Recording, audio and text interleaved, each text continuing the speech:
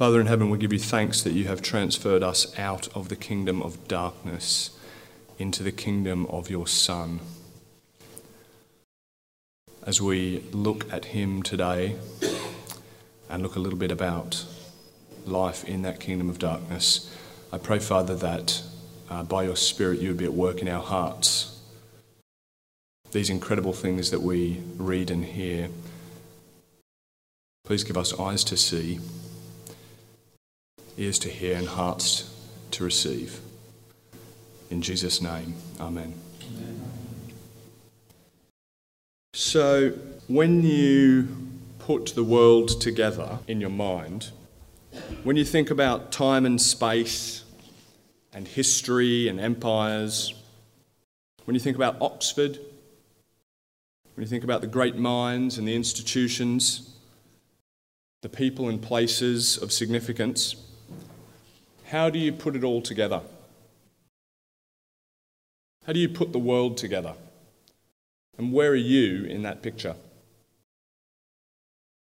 If you're not quite sure where we're going, we'll get there. In the verses we're looking at today from Paul, in his letter to the Colossians, Paul takes a moment out of his prayer, as it were, to give a brief anatomy of the universe and to locate the Colossians within it. And his point, in many ways, is one of perspective. He wants them to see the world around them and themselves and their Christian faith in the right light. And so what we're going to do this morning, as we look at these verses, we're going to listen in as Paul speaks and see what this means for us as well. But the first thing we need to do is to locate our text in the wider context, as always. So, note the first words there, just look in your Bible, in verse 15, the first words, the Son. Now, Paul hasn't just stopped and just started arbitrarily there. That actually links back, as you see, to into the prayer of verses 9 to 14. And he's just finished saying, if I can paraphrase, in his prayer, that the Colossians would be joyfully giving thanks to God the Father, who has rescued them from the domain of darkness and transferred them into the kingdom of his beloved Son. And now these verses that Gwyneth has just read for us, Paul slowed down for a minute, and he's taken out the magnifying glass, as it were, and he's zoomed in, and he's saying, now let's think a bit more about this kingdom, and in particular, the king to whom it belongs, and to whom you now belong.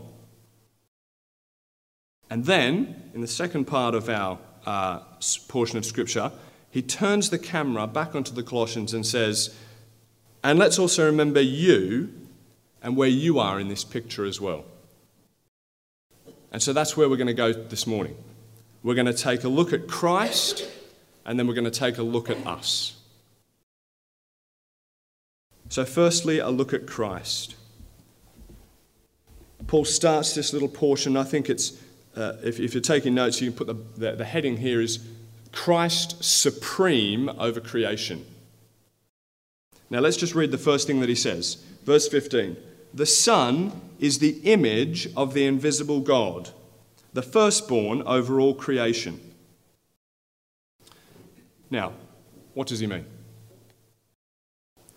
Firstly, what he doesn't mean. Context is always key, so let's think about the context for a moment. What he doesn't mean is he doesn't mean that Jesus Christ is the first created thing. He's not the firstborn of creation as though he was the first thing to be made. Now, why do I say that? Firstly, in the wider biblical context, the word firstborn is, we need to go into the wider biblical context to get our understanding of that word. So, in Psalm 89, verse 27, for example,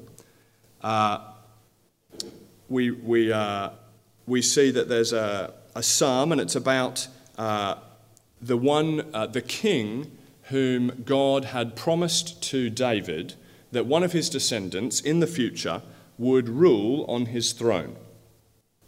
And in that psalm, Psalm 89, we hear God speaking about that promised descendant that he was going to give to Israel.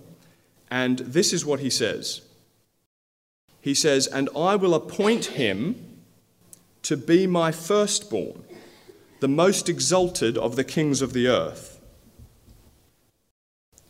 Now, what's significant about that statement is the parallelism of the psalm. The way that it works is that the second line develops and gives more shape to the first line. So the first line is, "And I will appoint him to be my firstborn." And then to clarify what is meant by firstborn, we have the second line, "the most exalted of the kings of the earth." So firstborn in Psalm 89:27, if you want to make a note and look at it later, refers to superiority of rank, not temporal priority. And so bringing that back to Colossians, we can see that the kingship in this context, in these verses, is very much in the context. We've just come off the back of saying, you've been transferred out of the domain of darkness into the kingdom of his beloved Son. So kingship, we're in the realm of kingship, and so that reading fits our context. The Son is the most exalted over all creation. It's another way of saying that Jesus is the King of all creation. Secondly, why we shouldn't read it as the first created thing, is that Paul presents Jesus in these verses as distinct from creation. And we need to respect that. Creation is said to be made in Jesus, through Jesus, and for Jesus. Therefore, the natural reading is to see Jesus not as a part of creation, but as the agent of creation. And finally, looking more widely in the letter, for the wider context, we can see that in Paul's mind, that Paul viewed Christ as divine. Look in chapter 2, verse 9 with me. He says, "For in Christ all the fullness of the deity lives in bodily form." It's not that Jesus was not divine as though we had a kind of empty flesh container that was somehow filled with divine content. And the reason for that is because bodily is an adverb. This is how divinity dwelt, not where divinity dwelt. The divine Son dwelt on earth in bodily form. So what is he saying? The Son is the image of the invisible God, the firstborn over all creation. He's saying that Jesus is God's perfect representative who reflects his character and occupies the highest place of rule over creation. And then Paul fattens out this statement about Jesus' identity, showing why he has such a status and identity. Look with me in verse 16, the first thing he says. "For," verse 16, "in him all things were created." It's a way of saying that there was nothing made outside of Christ. Christ is not to be conceived of as existing inside a sphere. Christ is over, Christ is wider than every sphere. Secondly, in verse 16, then he says, a bit further down, "All things have been created through him." Nothing comes into existence in the created world, as Paul's saying, via another route but through Christ. There is no existence outside of him. And then the next thing, again in verse 16, "All things have been created for him." So nothing has a goal that doesn't ultimately serve Christ. There are no existing game plans that are not subservient to the goal of glorifying God in Christ. None of your own game plans win out. Everything is created for him. And then look at verse 17. "He is before all things." It doesn't matter how far back you go, Christ is further back. Look at verse 17, the next line. And in him all things hold together. This is another way, it's as though Paul's saying nothing got started in Christ. Just in case you've conceived of all this so far and tracked, there's nothing got started in Christ that got its existence through Christ that then broke free and has independence from Christ. All things continually depend on Jesus Christ for their existence. The whole coherence of the universe is dependent on Christ, and everything would fall apart if Christ were not constantly sustaining it. That's what Paul's saying here. And back in verse 16, just to press it even further, Paul elaborates on all things. Look in verse 16. You've got your little, is it a colon? He says, in heaven and on earth. It's a way of expressing totality, from the very top to the very bottom. Then he says, visible and invisible. Don't think that you get away from him just by being invisible. Every realm is his. What's next? Thrones, powers, rulers, authorities.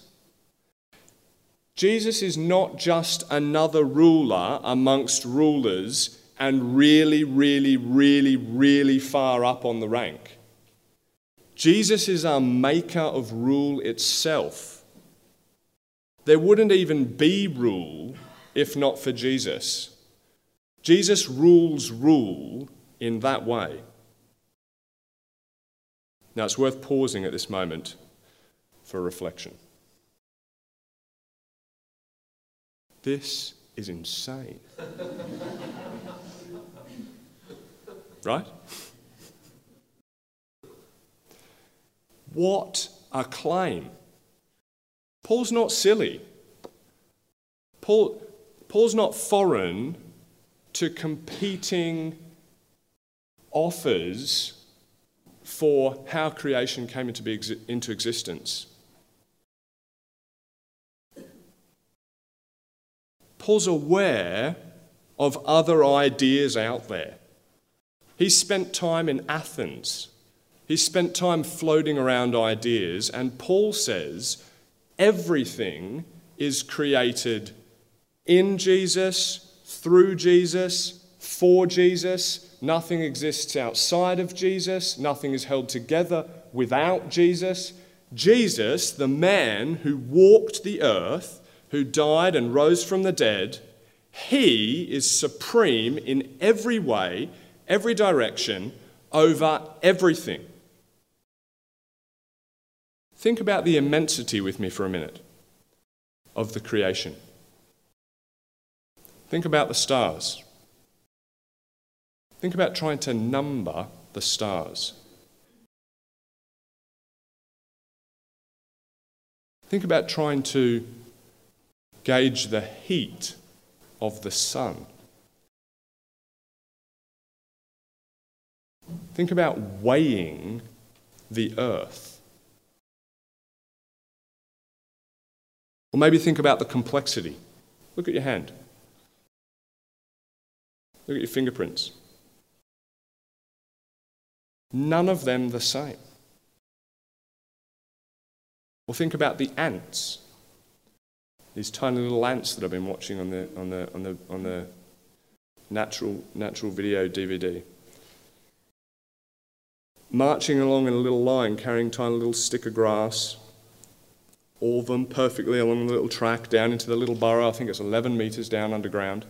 And they take the grass down and they feed it to fungus so that they can eat the fungus. So they're growing fungus underground, these tiny little ants. On Earth, in space, roaring around the sun, go out as far as you can go, and you can't find the end.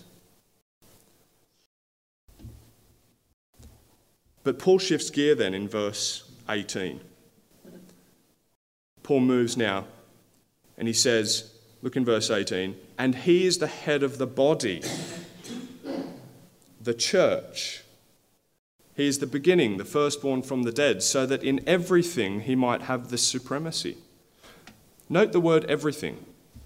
We've just read about a new thing that Jesus rules over, the church, and how he is the firstborn from among the dead, and then found the statement, so that he might have, look in your Bible so you get it, just pause, look. So that, this is verse 18, in everything he might have the supremacy. What is the new thing added here? I think the shift here, in this little portion, is from creation to new creation. It's from creation to redemption. Supreme over creation, supreme over new creation. Because between verses 17 and 18, there's something not stated. It's implied in the idea of death, risen from the dead, firstborn from the dead. And we read about it in verse 14 when we hear of forgiveness of sins. And this is the fall. Creation has been marred. Creation's broken. Romans and Genesis tell us that God subjected the world to futility and that this present world is under the effect of God's curse. But God has not abandoned his creation or his people. God is making all things new, and he is making a new creation and a new people. And the resurrection of Jesus from the dead is the beginning of that new creation. And so Jesus, as the beginning, the firstborn from among the dead, is a way of saying that Jesus is the beginning and has supremacy over all that God is doing in creation and renewal. From the start of the Bible to the very end of the Bible, Jesus. All God's purposes are through God's Son. Look at verse 19 and 20. For God was pleased to have all his fullness dwell in him, and through him to reconcile all things to himself, whether things on earth or things in heaven, by making peace through the blood of his cross.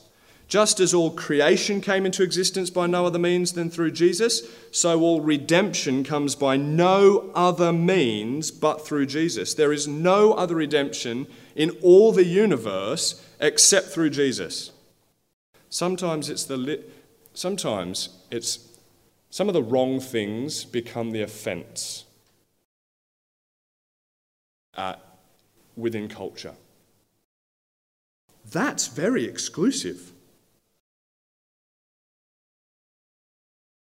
There's no other redemption anywhere else. Nothing else is going to be reconciled to God in any other way except through Jesus Christ.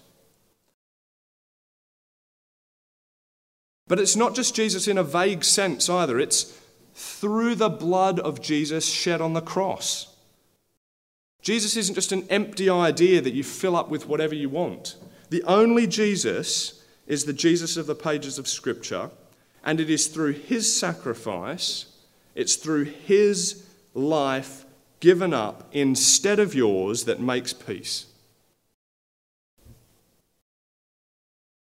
Let's just pause for a second on this idea of all things. I'll just make the problem clear so we can see it. Paul says in verse 20, and through him to reconcile to himself all things. Is Paul saying there that every single person is going to be reconciled to God? The first thing to say is that all doesn't always mean all. In Philippians, Paul says that he can do all things through Christ. So either we take this in an unqualified sense and follow through logically into what appears to be absurdities and say that Paul could turn into an apple if he wanted to. Or else we could limit the reference to all by context, and as again, context is always key, and see that Paul's got something specific in mind, and I think it's about contentment in all situations. Secondly, reading this verse in that way would contradict Jesus' own teaching when he says in Matthew 7:21, "Not everyone who says to me, 'Lord, Lord,' will enter the kingdom of heaven." Or thirdly, it would contradict Paul's other teaching, which is clear in other letters, as he says to the Thessalonians in the second letter to the Thessalonians, that Christ will come at the appointed time, and he will punish those who do not know God and do not obey the gospel of our Lord Jesus Christ, and they will be punished with an everlasting destruction and shut out from the presence of the Lord and from the glory of his might. So it doesn't fit Paul more widely either. Neither does it fit Paul's own concern in Colossians here as well. Look with me in chapter 2, verse 18. There he says, "Do not let anyone who delights in false humility and the worship of angels disqualify you." Paul is concerned that the Colossians don't become disqualified from the future inheritance by being led astray and taken captive under false doctrine and thereby turning away from Christ. The whole letter is written because of that concern. So a better reading of this, to reconcile all things to himself, is that all in this context is referring to all without distinction rather than all without exception. All kinds of things, all the things that are being reconciled are going to be reconciled through Jesus.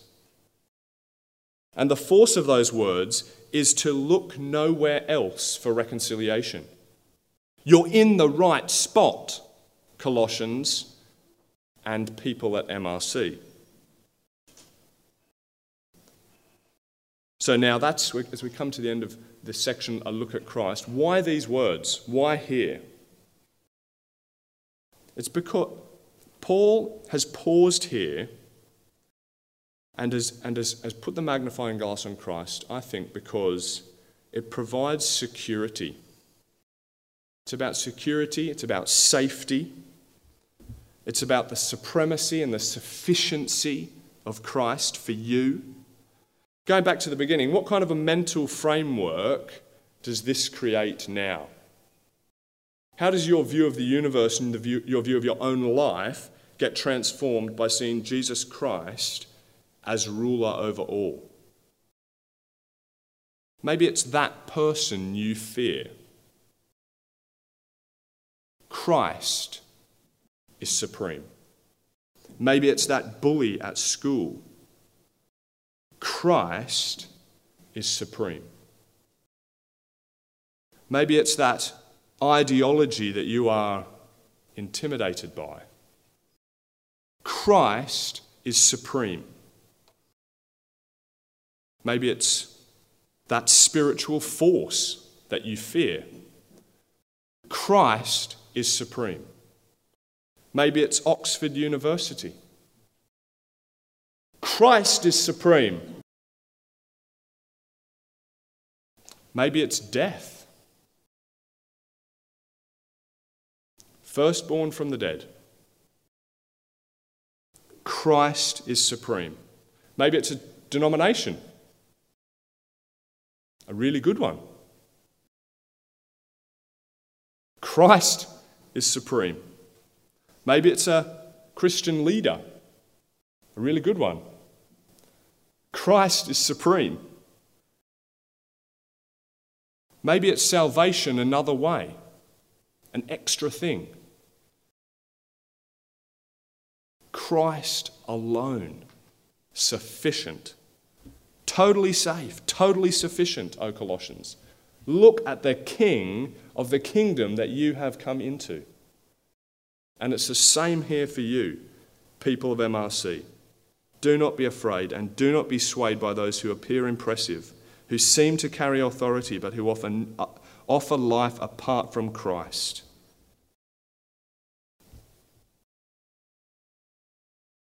And so now, I look at you. Having looked at Christ, Paul then shifts to the Colossians.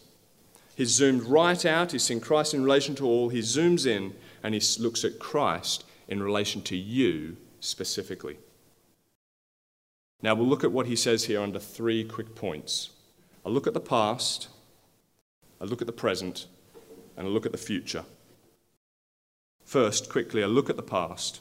Verse 21. Once you were alienated from God and were enemies in your minds because of your evil behaviour. I don't know about you, but I find this type of language comes as a jolt to my ears. But we need to hear it, and we need to let God, really important, do the assessing. Look at these words, alienated. O unbeliever, turn to Christ. Enemies. Now, it's noteworthy that Paul is speaking here in a general way. He probably doesn't know all the Colossians personally, and he also intends this letter to be read in Laodicea as well. He speaks in general terms and can say this about them: you were enemies of God. Now that's instructive for us because it doesn't describe the few really bad people. It's a general description of those apart from Christ.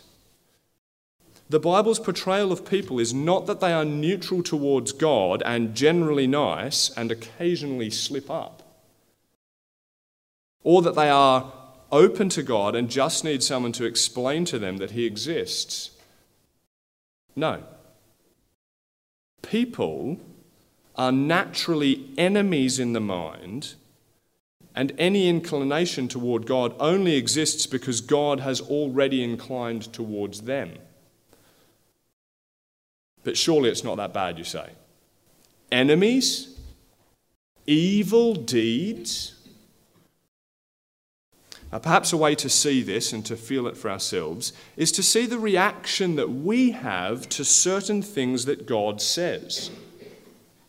Perhaps it's this very analysis of you or your past life that reveals that hostility. God says to you, you are hostile towards me and your deeds are evil. And you say, no. I don't think that's right. In fact, no. No, more than no. No way I don't agree with your assessment about me, about in that way, evil. In fact, there's something that in me that hates that assessment. Away with your assessment. I am not hostile towards you. Right. And so, like a cat that is happy with its food until you take it away, we appear at peace when in reality, if God touched our pressure point, we turn and snarl at him with full vengeance. Don't you say that about me, God.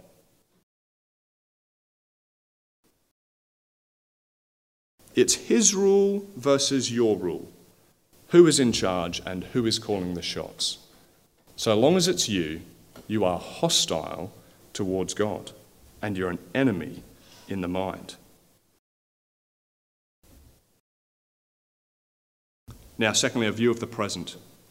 But now, verse 22a, he has reconciled you by Christ's physical body through death. Once an enemy, now reconciled. I just felt like there's probably somebody here this morning that needs to hear this. If you are in Christ, God is not angry at you right now. All you know is peace. He has put down his arms. You're not semi-reconciled. There's not an extra little thing. God's not hiding a stick behind his back.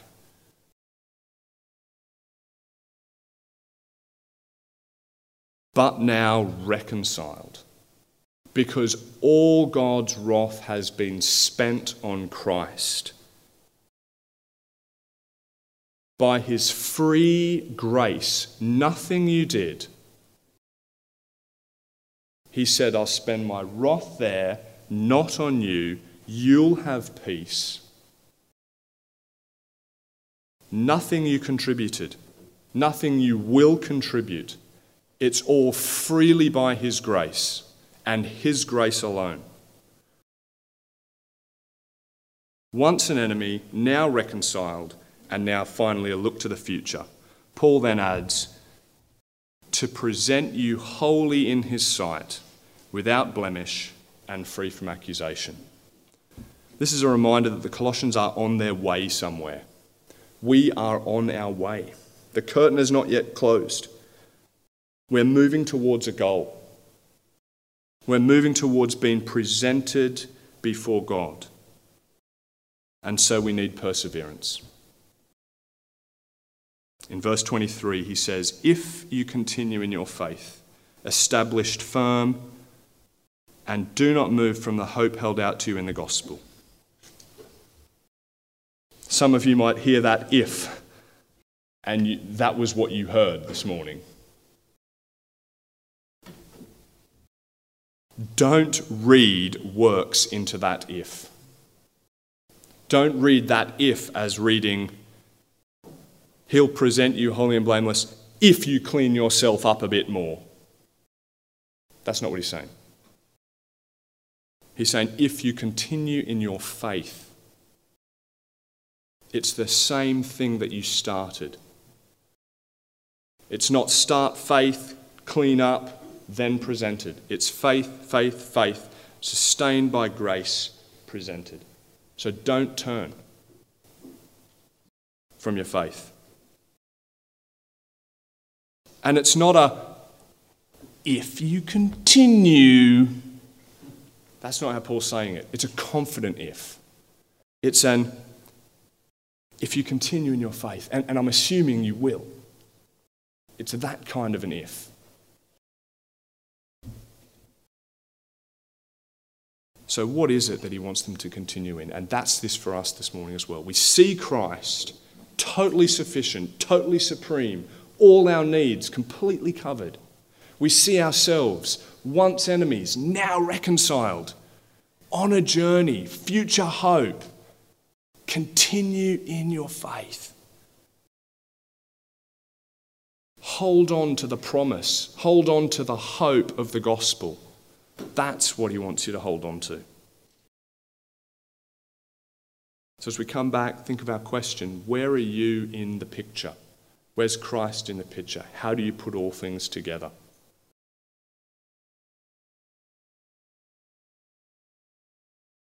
Hold fast to Christ, totally supreme, totally sufficient, and the hope of glory. Let's pray. Father, we just give you praise. Thank you so much that you have transferred us out of the domain of darkness into the kingdom of your beloved Son. And what a Son. We just give you thanks, we give you praise. We pray that Christ, we wouldn't just read it on the pages, but we'd feel it in our hearts and we'd see it in our lives. Thank you for removing the hostility between us and you. Thank you that now we know peace. I pray for anybody here who's feeling, who struggles to feel that peace, that reconciliation, that you would come to comfort them. I pray for all of us, Lord, that we wouldn't turn aside from Christ, that we wouldn't look somewhere else, we wouldn't be tricked into putting other things as supreme, but we would see in and over and through and above all things Jesus. And that we would continue to look for him as we wait and hope and trust in your promise of the new creation and of glory forever with you. We pray this in his great name. Amen.